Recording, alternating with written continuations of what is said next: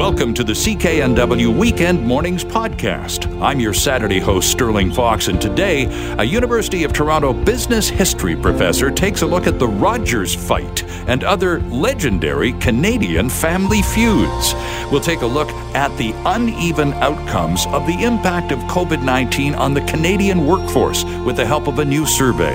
And automotive journalist Jeremy Cato has a look at Rivian, the new car maker on the block with a market value already greater than Ford and General Motors. So, let's get started. With producers Tim French and Jonathan Chung, good morning. I'm Sterling Fox. Nice to have you along with us this Saturday morning. Lots and lots of wind on the way. 12 hours from now, it'll be a very different city of Vancouver. Everything you own needs to be fastened down. It's going to be quite a night tonight into tomorrow. We turn our attention to a story that played out very publicly right here in Vancouver. In fact, just a block or two from CKNW at the Vancouver Courthouse in Vancouver Supreme Court. And of course, we're talking about the Rogers family feud, which saw the son, Edward Rogers, in a very public disagreement with his mother and two sisters. This leading to an article at theconversation.com by our next guest entitled, From Vincent Massey to Ed Rogers, Canada's History of Family Firm Feuds Rivals Succession. Aha! That HBO series that is quite compelling. Our guest is Dimitri Anastakis. He is a professor and chair in Canadian business history at the University of Toronto. Professor Anastakis, Dimitri, good morning and welcome. Good morning, Sterling. Great to be here. It's great to have you with us. Remind us of, first of all, we were fortunate in a very strange way here in Vancouver to be really almost in the courtroom as the Rogers family feud played out over the last few weeks. The company was, for some mysterious reason, incorporated here in British Columbia, Dimitri, rather than Toronto, which is its base of operations. Why did they do that? I think the reason is because the rules around how it could be incorporated and how it could use the rules around board decisions was exactly why they wanted to be in British Columbia. Because I think in Ontario, if you incorporate there, you have to have a board meeting if you want to change who your membership is. Whereas in British Columbia, it only requires a resolution, which allowed Ed Rogers to basically fire members of the board and replace them with the people that he wanted to replace them with without having a shareholders meeting. And that's why the court decision happened, and that's why the judge decided in favor of Ed over the wishes of his mother and his sisters. It's a pretty public, bitter feud where they go straight at it against each other in court, and he ended up winning. It has been quite a remarkable family feud from the point of view of its public nature, Dimitri. We've not missed a beat for several weeks. It's been resolved now, except maybe not, because all of this has taken place while the Rogers company is attempting to buy a competitor, Shaw, for $16 billion. What is the likelihood of that deal continuing to go forward? I think it still goes forward. And the reason I think this goes forward is for a couple of things. First, the family that they're getting this deal from, the Shaw family, is also similar to the Rogers family, a family that controls its firm through a dual-class share structure. And they want this to happen. The other thing is, I don't think, even though there's been all this kind of bitter family feud and courtroom drama, that the regulators, the Canadian government, will stop this, because, there's a pretty compelling reason for this to happen from the perspective of the owners. They want it to happen. Now, there might be some doubts, but I think the momentum is going through. If Jim Shaw had said, hey, all these problems over at the Rogers family give us cold feet, right, maybe, but he's actually stood strongly by them, and they're still going forward on the deal. Now, the other thing I'll say, Sterling, is we wouldn't have known any of this. We wouldn't have known any of this unless somebody, only because somebody leaked all this information, and probably somebody within the family leaking all this information. So we've got these front row seats, and we were watching this kind of slow motion car crash happen, only because somebody's been telling us about it. And now we actually see the end game. And, Ed looks like he's going to get control. I don't think it's going to jeopardize the Shaw deal, but it is going to give a lot of people across the country big questions around Rogers itself, around the dual class share structure that exists, and about Ed's judgment too. I mean, why would he fire his CEO in the middle of this massive deal? Exactly. It seems kind of silly to me. Well, that's perplexing, to say the very least, with all of this. And we did forget, you do forget in the course of the Rogers, intent to buy Shaw, you have to take it a second and go, right, another super wealthy, near legendary Canadian family. Absolutely. And the business history landscape is littered with these kinds of people often getting into fights. I mean, the Shaw family has been pretty much good on that, but Rogers has had this big brouhaha. Well, the families that owned Canadian Tire, have had big blowouts. Magna, Tim Hortons even had a big blowout. So there's been all kinds of companies, the McCains and the Molsons, that are household names. Absolutely. That have had bitter family feuds over time, and a lot of it ends up in court, and a lot of it ends up happening almost exactly what's going to happen here, probably, which is one part of the family is going to go away a little bit unhappy, but they're going to go away, and the business is going to continue on. So even though Rogers is going to face a bit of a hit on the public relations side now, maybe in 2 years, Canadians have forgotten about this. And if Rogers' share price increases and the deal goes through, maybe people look back and say, despite all the big brouhaha and the family feud, that Ed was right and he did pretty well. Because after all, in our capitalist system, money talks, and the bottom line would have been served. Indeed. And what's the share? How has the share price been affected by this family feud? Given the very public nature of it, there was a bit of volatility through the trial phase. Yes, there was. And the shares went down a little bit. And Rogers has underperformed compared to TELUS and BCE, its competitors. That's one of the reasons that Ed decided to pull the trigger in the way that he did. He said, hey, look, we're behind, and by changing the leadership in the C-suite, I can do this now. I don't know, though. I mean, Rogers doesn't have the best track record in terms of its public relations. I mean, a lot of people will remember negative option billing, which Rogers did in the 1990s. Yep. And boy, did that cause a lot of problems. I think they can get by this like they eventually got by that, but it did cost them some customers. It cost them a lot of public goodwill. And it really did reinforce this idea that Canadians really don't like their telecom companies. They really don't like their telcos because, they feel like, oh, geez, even if I don't like what Rogers is doing, if I want to switch to another one, it's a big pain. Right. And I'm not going to get any better service anyway. So it shows the problem in the industry as well. Well, it's absolutely true. And particularly because no matter whether you change companies or not, you're still going to be paying the highest rates on the planet here in Canada. Aren't we lucky? Yeah, and that's part of the problem. I mean, you've got these families controlling these firms. You've got this very, very tight oligopoly. And, I've talked in the last few weeks to a number of Rogers customers. I said, well, is this enough to really upset you that you're going to leave Rogers? And they say, well, yeah, I would love to, but it's such a pain to move. And it's not like I'm going to get any better.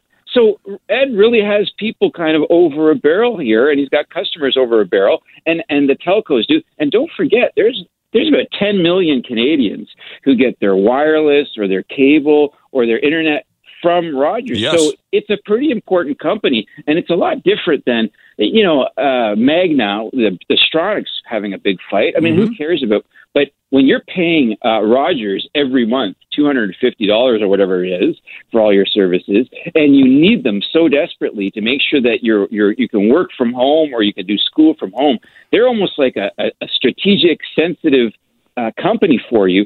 So you've got skin in the game here in a way that you don't with a lot of these other family feuds, which is why it generated so much interest, because so many people are directly affected by these decisions in terms of their everyday work.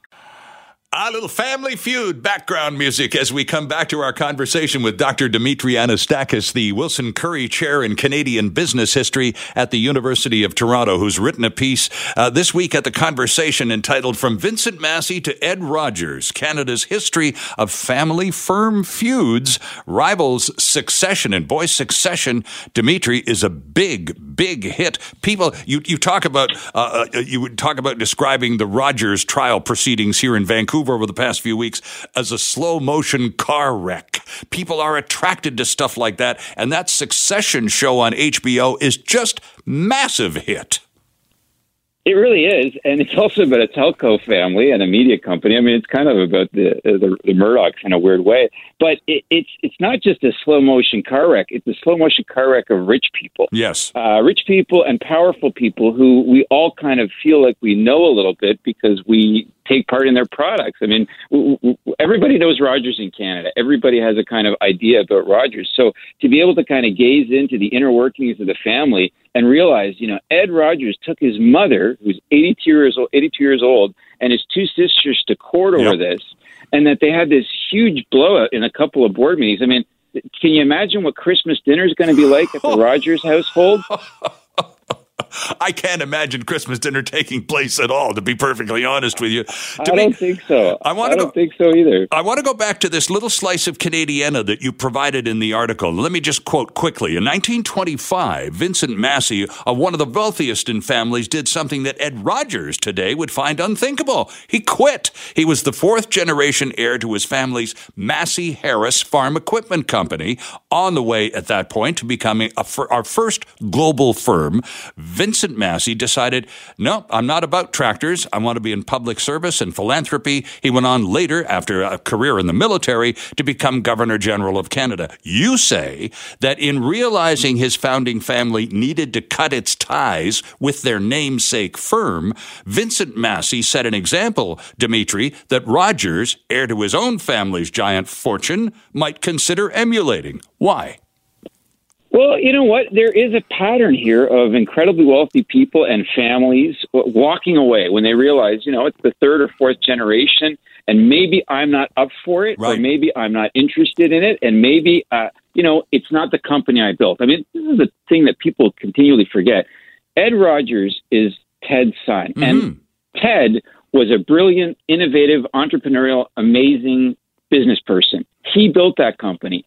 Ed didn't build that company. It's not really his company. It's his dad's company. Yep. So, it's not that he's an imposter. It's his family firm. For sure, they own it. But it's not like he also built it from scratch.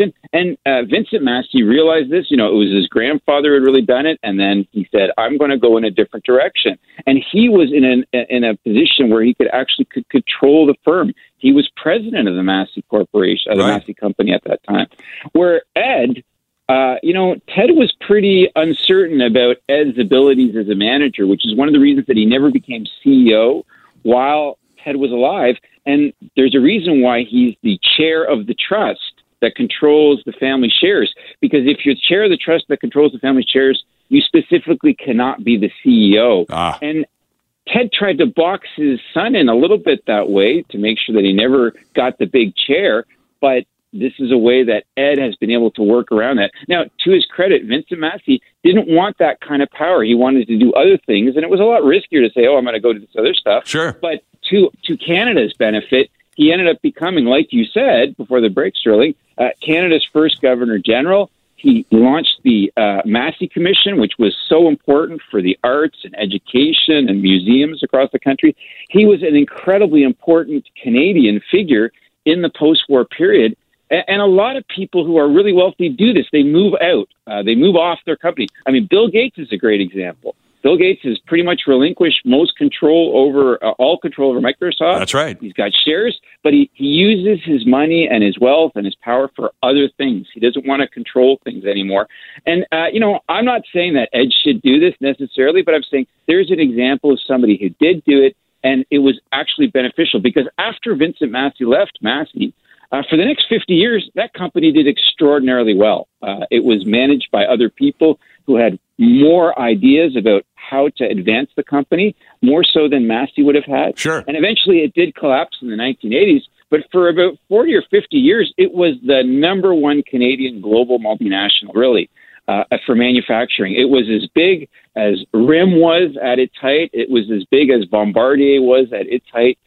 So, it was a really good success story and a story about a guy's willingness to walk away, which I think is really instructive. Still quite a remarkable story. And speaking of families, as you were, Dimitri, moments ago, that just weren't up for it. The best example I can think of in my lifetime is the Eaton family. Timothy Eaton built that retail thing into an absolute monolith. And the generation with George and the others came along and they just did want nothing to do with it. And the company literally disintegrated before our eyes. Yeah, that's such a sad story because, like the Masseys, the Eatons were really kind of like Canada's royal family. I mean, at one point in the 1950s, the Eatons controlled about 50% of the retail market in Canada, which is amazing. But, they never took outside advice. They never really brought in outside managers. They wanted to do it themselves, and by the time they got to the 90s, they were a fraction of what they were in terms of market share. And the company, which so many Canadians loved, just like you said, completely fell apart. That's an example of a family that doesn't know when to let go. I'll give you one other great example. Very quickly, if you could. So the Bronfmans, Edgar Bronfman Jr. took the Seagram's family and the Seagram's fortune and basically destroyed it by trying to build Vivendi Universal, this media company. And that was a complete disaster. He was a third generation who really kind of screwed things up. Yes, overextending is also a marker for trouble down the road. Dimitri Anastakis, thanks so much for joining us this morning. It's a great article at The Conversation, and you, sir, are a terrific guest. We appreciate it very much. Thank you so much, Sterling. That was great.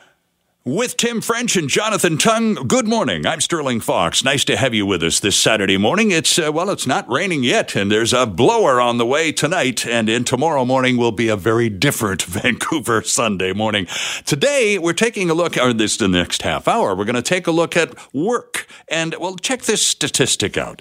Some 4.4 million workers, or 3% of the total workforce, quit their jobs in the United States last month. So this is a trend among American workers who are reevaluating their work situation and life following the shock of the pandemic. Now, up here in Canada, new research by the Canadian Workplace Culture Index talks about differences and impacts of COVID-19 on the labor market. Here to talk about it is Kemp Edwards. Mr. Edwards is managing director for the Workplace Culture Index, joining us from Vancouver. Kemp Edwards, good morning and welcome. Thank you for having me. Well, it's good to have you with us, Kemp. Tell us, first of all, about the Canadian Workplace Culture Index. Yeah, thank you so much, Sterling. We were looking to create a method for organizations to certify their workplace culture against a uniquely Canadian benchmark. So we surveyed thousands of Canadians to establish what the average Canadian thought about workplace culture, and that revealed a lot of interesting insights about loyalty, about different sectors, different age groups, how they're impacted by COVID, and how they see workplace culture in Canada. Interesting stuff. Now, also joining the conversation right now is Jonathan Narvey, who is the CEO of the MindMeld PR agency. And it says right on their website, the MindMeld PR agency gets media coverage for tech companies across North America. Jonathan, good morning. Good morning to you. It's great to have you with us. You talk about, in the article you wrote for the Daily Hive earlier this week, you talked about the Great Resignation. That number, well over 4 million American workers walked off the job in the month of September alone. That is not being reproduced in such dramatic numbers here in Canada, is it? No. Well, that's what the numbers are saying.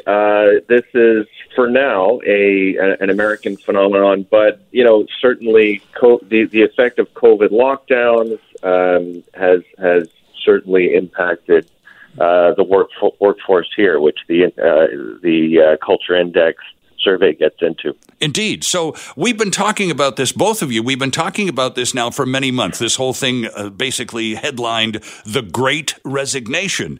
And it's all about, because in the same breath, by the way, as the 4.4 million American workers walked off the job, there were 10.4 million jobs available across the United States at that time. That's a pretty telling indicator of why it's so easy to walk away from one job, because there's another one open right across the street.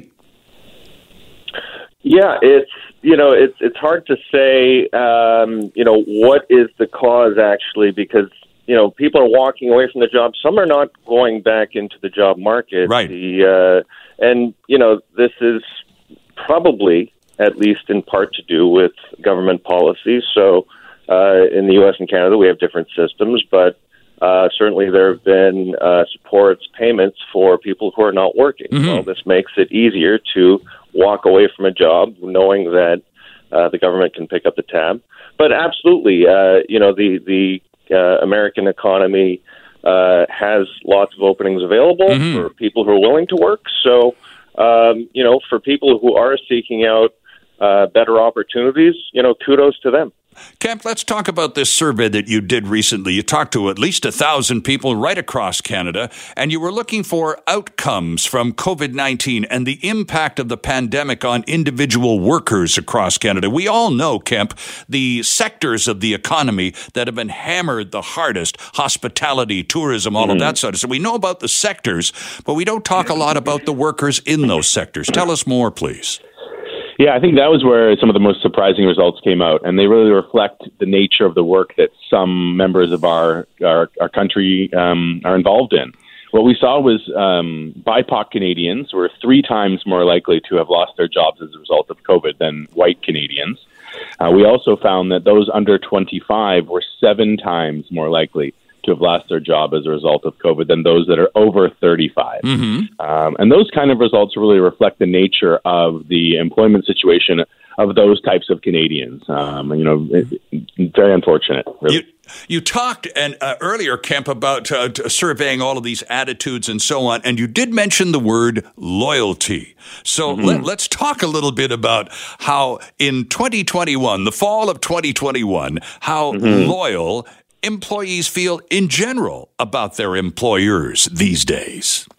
Yeah, it was pretty striking, the findings there. And what we found was that 3 in 5, or 60% of Canadians who responded, told us that they would leave their current position for a 10% raise to do the same job at another company. Okay.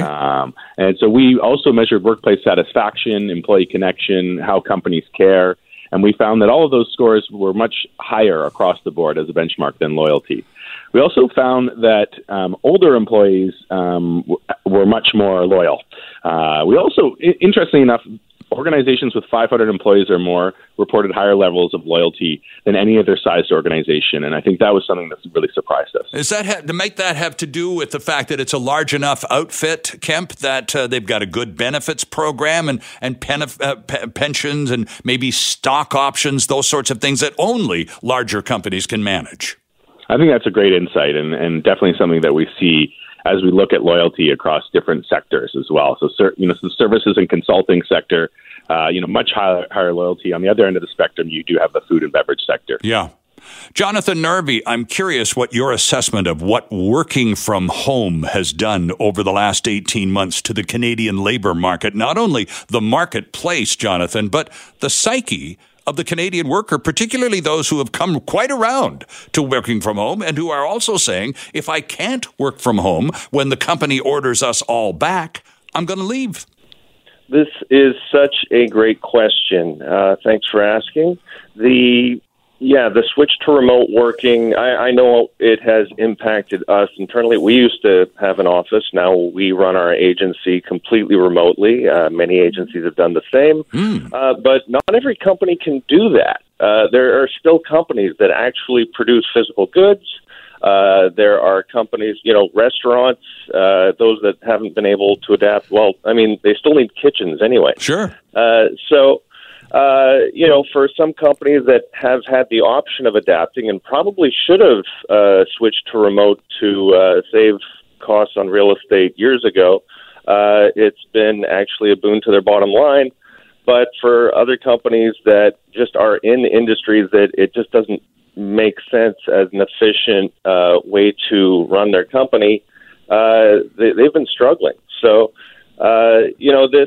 It has impacted industries unevenly. Yes. And I wish that it just wasn't the case. Do you foresee a considerable amount of movement as companies? I know our company, for example, is looking at workplace returns very gradually. We're maybe looking at January with a little bit of luck, fingers crossed. That's sort of where we're at. Most companies are approximately the same way. We'd like to get everybody back, but out of an abundance of caution, we're not there yet.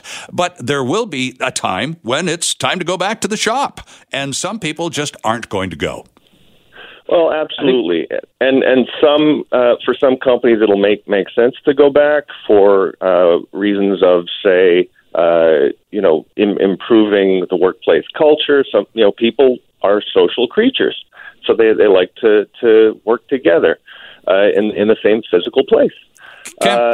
But for some lines of work, if you're in the tech sector, you can probably code from home. True. For us, we can do our marketing and PR work from home. Kemp, did you want to jump in on this one as well? Yeah, I think you're already seeing it, right? If we look at the sectors where they're already going back to work, you think of the food and beverage and the hospitality sector in particular, where they have to be. People are saying, no, I don't feel comfortable. I'm not ready to go back to work, and so you're seeing a challenging employment environment for employers in that space. You see it in the sectors where we currently have mandates, and how there are gaps. We look to the United States and the airline sector, and a lot of the talk there is that the airline problems are a result of vaccine mandates and their impact on people, coming to work. And so I think we see it already in other sectors. And when we think about the traditional office sector, we're going to see it there. One of the things we learned in our research was that Canadians have different work styles across the country. In BC, Alberta, Atlantic Canada, the prairies, we see a lot less people who said that they are now working from home, having previously been in the office due to COVID. While in Ontario and Quebec, those numbers were much higher. Uh-huh. And so I think in Canada, we have a unique employment environment where there is, to Jonathan's point, a lot of jobs that just can't be done remotely. Sterling Fox with you on this 7-degree Saturday morning. It is 7:48. We're talking about the impact of COVID-19 on Canada's labor market with Jonathan Narvey of the MindMeld PR agency and Kemp Edwards, managing director of the Workplace Culture Index. And Kemp, I'm going to get you to talk about the certification process that you offer. But first, we did open the phone lines during the break, so let's include some calls going forward. Bob in Chilliwack, good morning to you.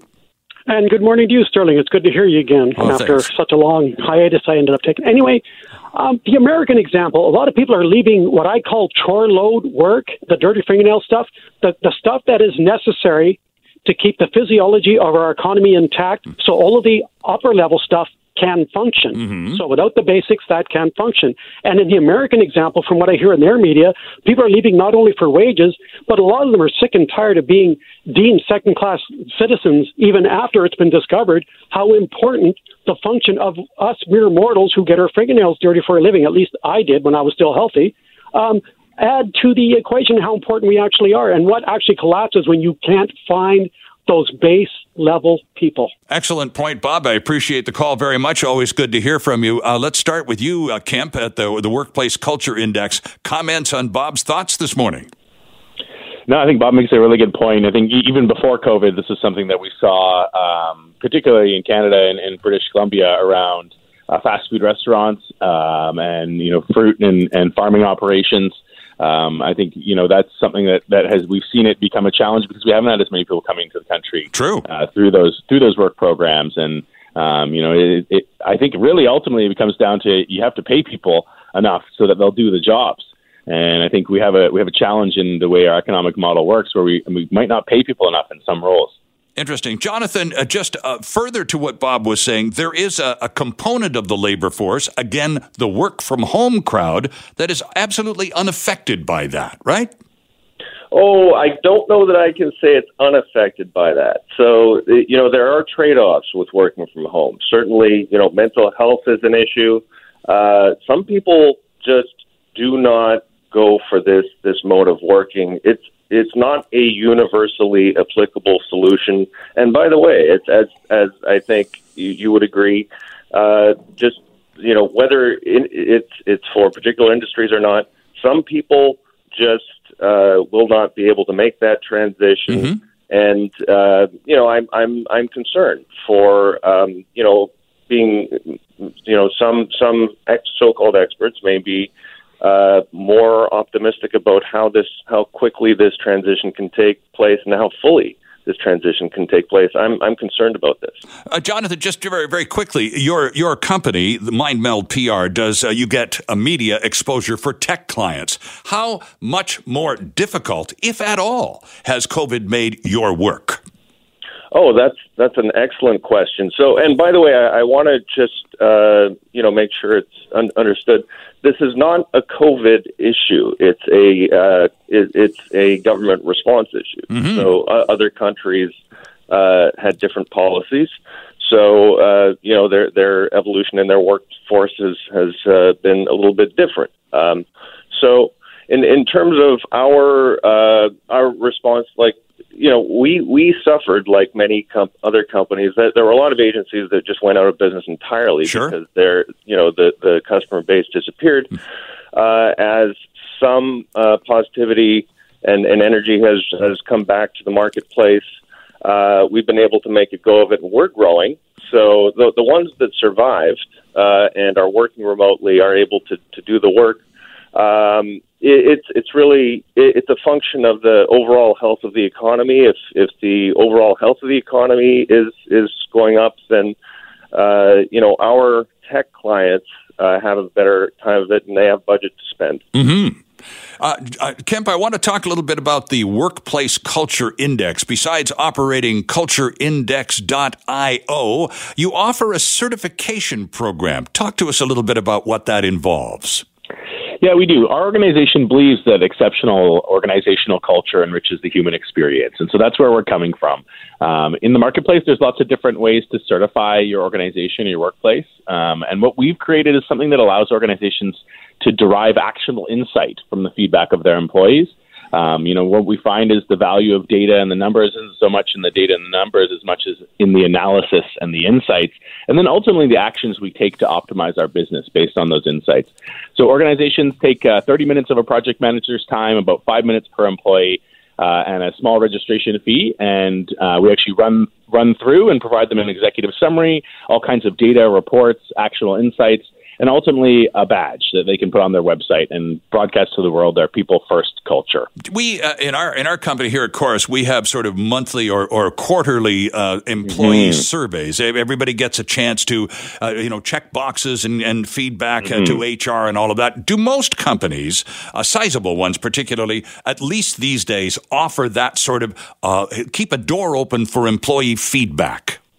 Yeah, most definitely. You hit the nail on the head. It's all about size and the size of the people and culture or human resource operations at an organization. I think one of the challenges that organizations suffer from is something called lack of action fatigue. And people often talk about survey fatigue, that employees are being asked to fill out surveys all the time. Yeah. And I think the problem for employees isn't so much, hey, you asked me to fill out a survey that take me 15 or 20 minutes, instead of 5. But that I don't see things happening as a result of being asked to fill out the survey every month or every quarter. Right. And so I think organizations really need to orient their feedback collection and their surveying around, are we going to do something about this for our team? Or are we even going to share the results with them so they can feel like they're a part of this process and their time wasn't wasted? Indeed. Jonathan, retention, not only attracting staff, but retaining them, keeping them on board is going to be an employer challenge, a 4-star in the years ahead. Absolutely. So as Kemp mentioned, one factor obviously is how much you can pay your employee. Right. So we all know inflation is going up, so our wages keeping pace, but also, all kinds of benefits. But beyond, monetary compensation, I find one of the best ways to retain good people, show appreciation. Make sure that your people who are doing good work know that they're doing good work. They're appreciated. They're doing meaningful work. And I think this has sort of come through. We've seen what's happened with the impact of COVID lockdowns to the workforce. I think a lot of people maybe forgot how important a job is to their identity, to how they see themselves, and that people get meaning from work. So the more that you can encourage people to, not be alienated from their work and to take joy from the work they're doing, be passionate about it, these are all good ways to help retain good employees. And that's the point that Bob made when he called us from Chilliwack 15 minutes ago. You know, it doesn't matter what you do in the company, you're doing something important, and that needs to be recognized. Gentlemen, thank you both for being with us this morning. Jonathan Narvey and Kemp Edwards, an interesting discussion. You were both terrific guests. We appreciate it very much. Thank you so much. Okay, check this out. This just happened in the last few days. Rivian Automotive, an electric vehicle company that has so far delivered only about 150 electric pickup trucks, mostly to its own employees, surpassed General Motors Thursday to become the second most valuable U.S. car company behind Tesla. Well, to just try and wrap your head around that and the impact of e-vehicles on the marketplace, always a pleasure to welcome our next guest to the program. We've been talking on the radio for a very long time. He is a longtime automotive journalist with the Globe and Mail. He is a 3-time Canadian Automotive Journalist of the Year award winner. He is the host of CatoCardGuy.com and the author of Swimming with the Showroom Sharks. Jeremy Cato is back with us. Jeremy, good morning. Hi, Sterling. How are you? I'm great, thanks. So what about Rivian? You and I have talked about Rivian on the radio. In fact, the last time we were together a few months ago, you mentioned Rivian as the up-and-comer in the play, the one to keep a watch on. Well, we've kind of kept an eye on things. Did you expect this kind of over-the-top response to their IPO a few days ago? I did, and not because I'm a genius, although I would like to think so, but it's not true. The stock. This is a stock play right now. It's not a real car company. Right. It's a stock play, hoping to become a real car company, much as Tesla was a decade ago. It wasn't a real car company. It was another stock play, backed by a bunch of investment bankers from Morgan Stanley to Goldman Sachs. This is a perfect example of the disconnect between the real economy, where you and I and everybody else goes and buys a car and pays for gas, and the stock market economy, which is about projecting what things might be worth in a best-case scenario down the road. So Rivian has an interesting business plan, but as you say, it's for normal middle-class people like you and I, Sterling, it's absurd to think of a company that has sold, a couple of hundred units worth $100 billion US. I know. It's it's difficult to wrap your head around, and yet there it is. The numbers don't lie. Bloomberg, are just all over this story. And again, basically, the attraction is, and of course, Amazon and Jeff Bezos. I mean, you talked about the big money behind Tesla that gave it the first push. Well, obviously, Rivian has learned by example, and they've got some big chip players in their corner too, don't they? Yeah, I think what you're looking at is a lot of investors, especially those investment banks, that make money by floating these initial public offerings and so on. They're selling this as much on the fact that there's the Jeff Bezos Amazon connection as any of the technology that Rivian might have. Sure. And Amazon's a fairly significant retailer and technology company and online distribution and cloud company and all these other things. So I think, investors look at this when a Goldman Sachs or Morgan Stanley comes to market with something like this, they sell it as much on the potential, but also the connections. One other quick point I would make, which I think is a little bit interesting. Initially, Amazon invested about $700 million in Rivian. Okay. Ford Motor Company invested $500 million in Rivian. So there's an interesting, Ford has, under its new CEO, Jim Farley, has created a new business plan, basically, which says we're going to become the premium American electric, at least legacy electric car company. And that Ford connection means that Ford gets access to a lot of the technology and the branding that Rivian is developing, and will be using that in its own electrification strategy, and vice versa. Jeremy, you and I have been talking about the onset of electric vehicles for many years now on the radio, and we're at a point where we're about to cross another line, I think, just in terms not only of public acceptance, because we're well past that line in terms of the concept, the fact that consumers the world over have started to gravitate towards electronic vehicles and so on. But now we're starting to see an awareness at the consumer level about there's definitely a green advantage to using using electric vehicles. No question about it, with the elimination of the fossil fuel component. But, and you've written about it at CatoCarGuy.com, it's batteries are where the whole car industry is going down the road. It'll all be propelled by some form of battery power. So it very much managing your own battery production capabilities is going to really determine for a lot of these car makers, big and small, how successful they are in the long run.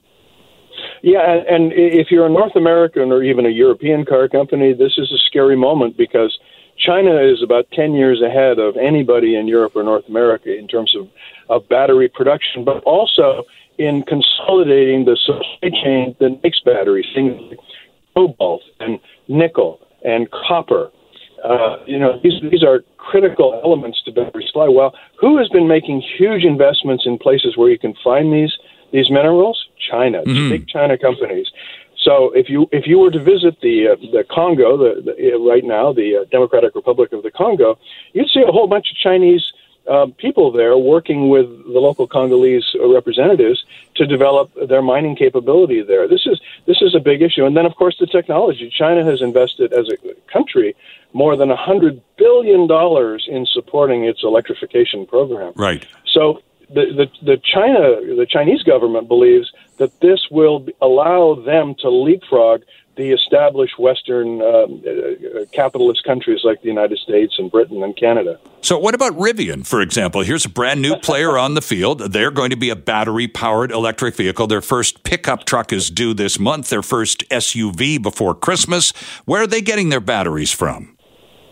Well, they get it from with the same place and I believe Rivian is using Panasonic batteries, although I need to check. Okay. But again, all that technology is essentially coming out of either South Korea, or China right now. Now, if you followed the Biden infrastructure bill that went through, which has a huge, I think there's about $150 billion there on the electrification side out of $1 trillion bill, which I think he's signing that this morning, as a matter of fact.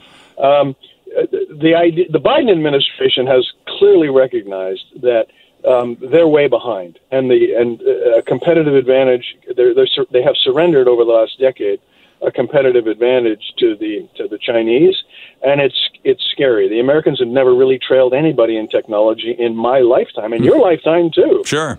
So this is a very, very frightening moment for the Americans, and and for us in Canada as well, because of course our economy and our way of life is really tied to the success of the American economy. So where companies like General Motors, for example, have announced that they're going to be building, I believe, 3 battery plants in the United States, right, with their South Korean partner. But these things take time. These takes years to come along, and you can have a plant all you want. If you don't have nickel and cobalt and copper and all these other minerals that go into a battery, lithium, you're not going to have anything to make. So you can expect. Well, let me just step back. In Canada, we do have pretty large resources of copper and nickel, and so we have a chance to be a player here from our traditional base of being, the drawers that's of right. wood and rocks and trees. Rocks and trees. That's right. So that's an opportunity for us. And I know, for example, Tesla, and I don't know if they've signed the deal yet, but had been looking at a major nickel producer in British Columbia, who has the reputation for having the most environmentally friendly nickel production of any nickel producer in the world. So there's an opportunity there for British Columbia. Interesting. And for Canadian investors, also these mineral companies that offer potential, given the fact that the transportation world, not just automotive, but the transportation world is going electric. Therefore, it's going to need all of those battery components. Canada, we're not the Congo, but we do have a significant stash of resources in this company. And Canadian investors, Jeremy, and you've talked about this again for years, taking advantage of what's coming, being far enough out to be able to buy into some of these enterprises at a really reasonable dollar. I'd also throw in there, here in British Columbia in particular, and in the Horseshoe in southern Ontario, the high-tech Horseshoe, we have pretty strong software engineering capabilities. Rivian has a couple of hundred engineers working in Yaletown right now. Wow. Right in the old Mini store down there in Yaletown. Okay. That's now That is now a Rivian facility where a couple hundred software engineers trained, working and paid here in British Columbia are working to develop all of the infotainment systems, all that cloud stuff that every car must have now. So our high-tech capability here in British Columbia is not to be underestimated. And some of that has been driven through the film industry and all the graphics and high-tech technology that goes into making modern movies. So aside from pulling minerals out of the ground, we do have an opportunity to expand our footprint on the high-tech side, which is also very promising, especially if you actually live in the city of Vancouver. Sterling Fox with you on this Saturday morning, 7 degrees in downtown Vancouver. Our guest is Jeremy Cato, the author of Swimming with the Showroom Sharks, an insider's guide on how to save $5,000 or more on your next new vehicle. You can download it for free at his website, catocarguy.com. And on your website, Jeremy, you've got a fascinating story of Elon Musk versus Mr. Toyota, the grandson of the founder of the Toyota car company, which up until a very short while ago wasn't a particularly e-vehicle oriented organization, and they've had a massive change of heart. Tell us more.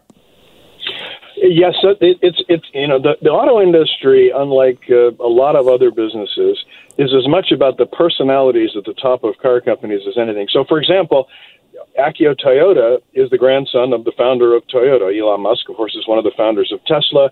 There's a family that controls BMW and so on and so forth. So these two guys have been sparring for years for a whole bunch of reasons, not the least of which is Toyota for the longest time didn't think that there was any possibility that pure battery electric vehicles would become mainstream. Right. And in fact, Toyota was an initial investor in Tesla way back a decade ago and sold those shares in 2016 because Mr. Toyota and his leadership team felt that they were focusing too much on pure battery electric and not enough on hybrid. Well, I love this piece because this gets to the heart of why this is kind of a personal battle. Toyota sold those shares for about $40 a share.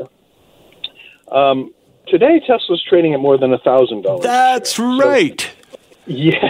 So if Toyota owned those shares today, what they sold for about $90 million would be worth $2.3 billion. Yeah.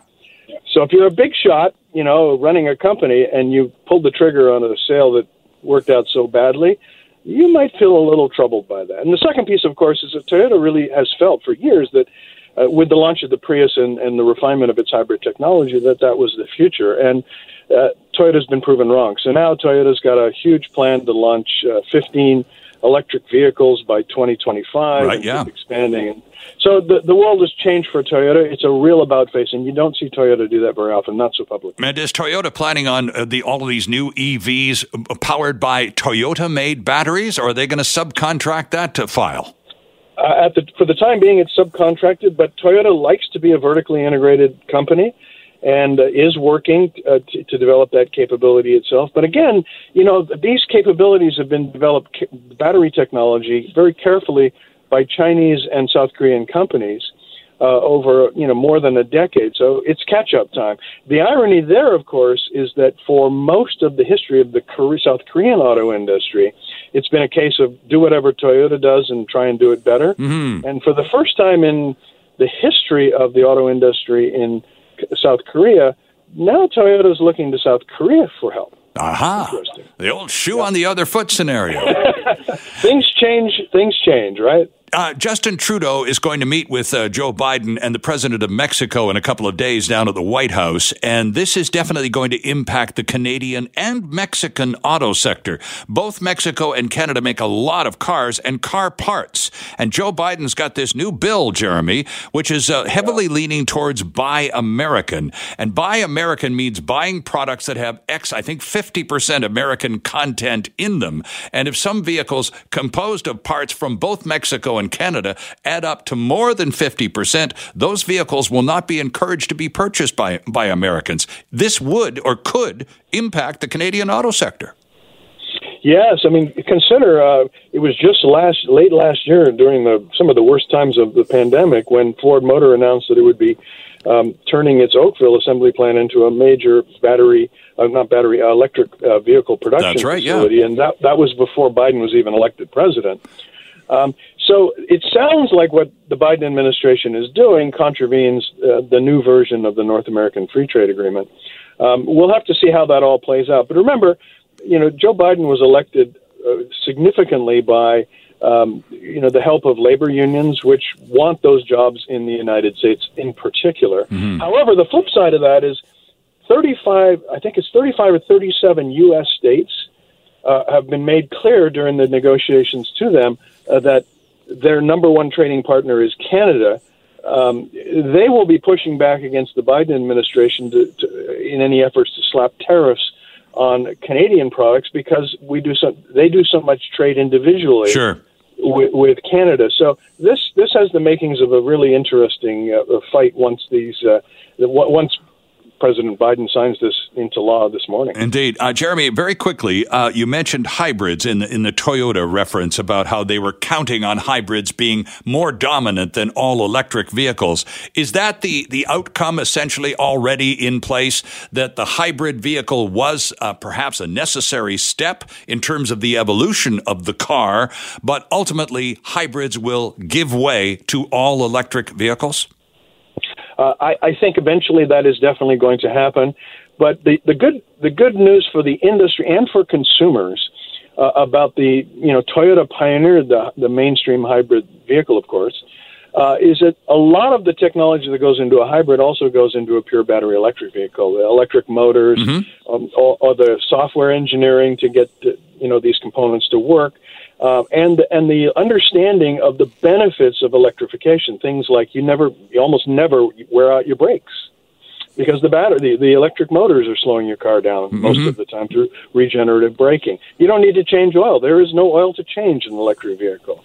The cooling system, while elaborate, is not as problematic as it is with a internal combustion engine vehicle. So some of the lessons learned as Toyota rolled out and others followed, the hybrid vehicles can now be applied to pure battery electric vehicles. And that is the future, but it's not going to happen overnight, is it?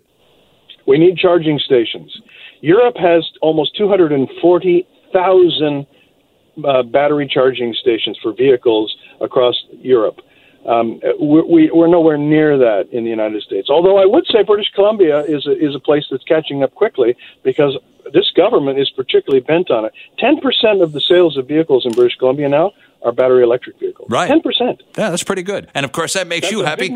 You've been on the electric vehicle bandwagon for a very long time. Always a pleasure to have you on the program, Jeremy. Thanks again for joining us this morning. It's always fun. Stay well. Stay well. Thanks for listening. Don't forget to subscribe wherever you get your podcasts or listen to us live 6 to 9 weekend mornings. I'm Sterling Fox. Have a great week.